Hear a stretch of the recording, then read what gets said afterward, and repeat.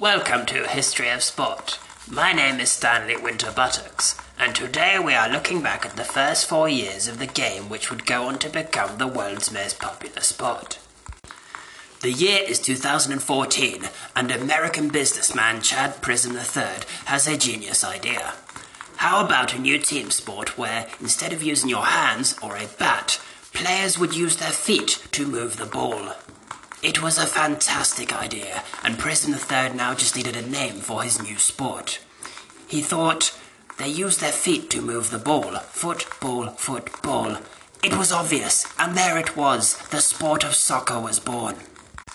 Prism III would need money to host this very first soccer tournament. So what do you do when you need money? You look for an investor. A few days after putting the word out, he would find businessman Bobby Basecard of the very crude oil company Pump and Dump, who would help out. So, money was in place, he now needed a location, he needed a host venue for this very first Soccer World Cup.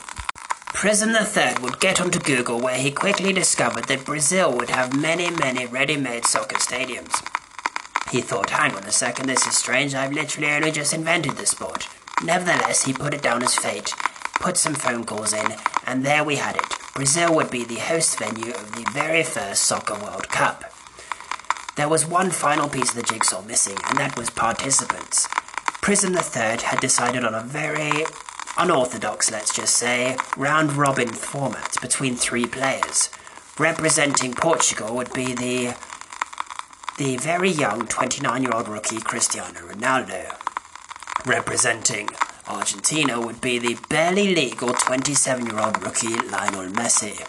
And representing Brazil would be the embryonic 22-year-old rookie Neymar Jr. There we had it. All the pieces were in place, and on the 12th of June 2014, the very first Soccer World Cup kicked off. Over the next month, the 3 players went head-to-head until, at the very end, Germany somehow came out as winners. Still not quite sure how that happened. Player of the tournament would go to Lionel Messi, which I assume is an admin error because everyone knows when it comes to international football, Lionel Messi is absolutely useless. The tournament was a resounding success and fans were going wild for this new sport they had discovered. They couldn't wait 4 more years, so it was decided by Prism III to plug the 4-year gap with a 2016 European tournament. This would help keep momentum going, and it would also give Cristiano Ronaldo in Portugal a chance to cement his status as the GOAT of all time.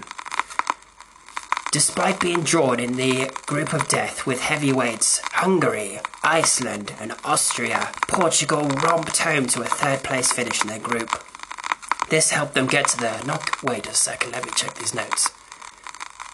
Okay, it seems the case. They finished 3rd in the group, but they somehow got to the knockout stages where they would go on to win the title.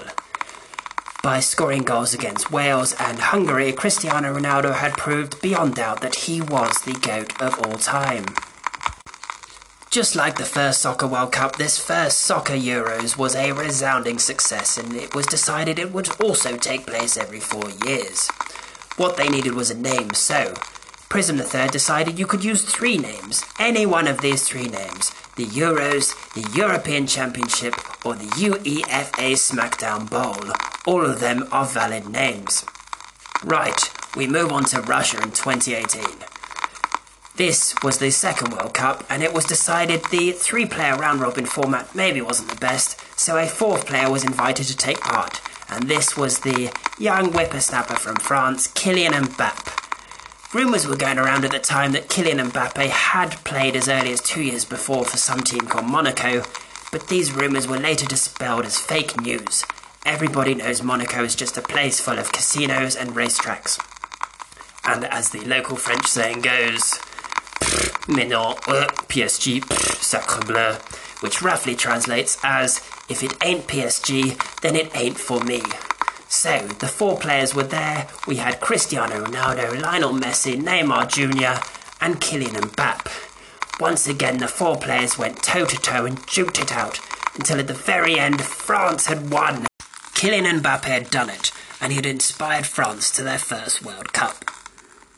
It was only natural, therefore, that by cementing his status as the future GOAT, that Kylian Mbappé was named as the player Oh no, wait, 1 second. Player of the tournament went to Antoine Griezmann, just like the 2016 UEFA SmackDown Bowl. Once again, I assume both of those are admin errors. The viewing figures for that final of the 2018 Soccer World Cup would absolutely dwarf the figures for the Super Bowl, which does seem a bit strange. How can a global event completely dwarf something that's just played in one country? Very, very strange. Again, it must be an admin error. And that's it. The history of the first 4 years of soccer, what is now known as the beautiful game and the world's most popular sport. A big thank you to Chad Prism III and investor Bobby Basecard. Without them, we wouldn't have this amazing sport today. Thank you guys. This has been Stanley Winterbuttocks. By the sound of it standing in a bonfire, but I can assure you I am okay. That crackling is just normal vintage radio sound. Good night.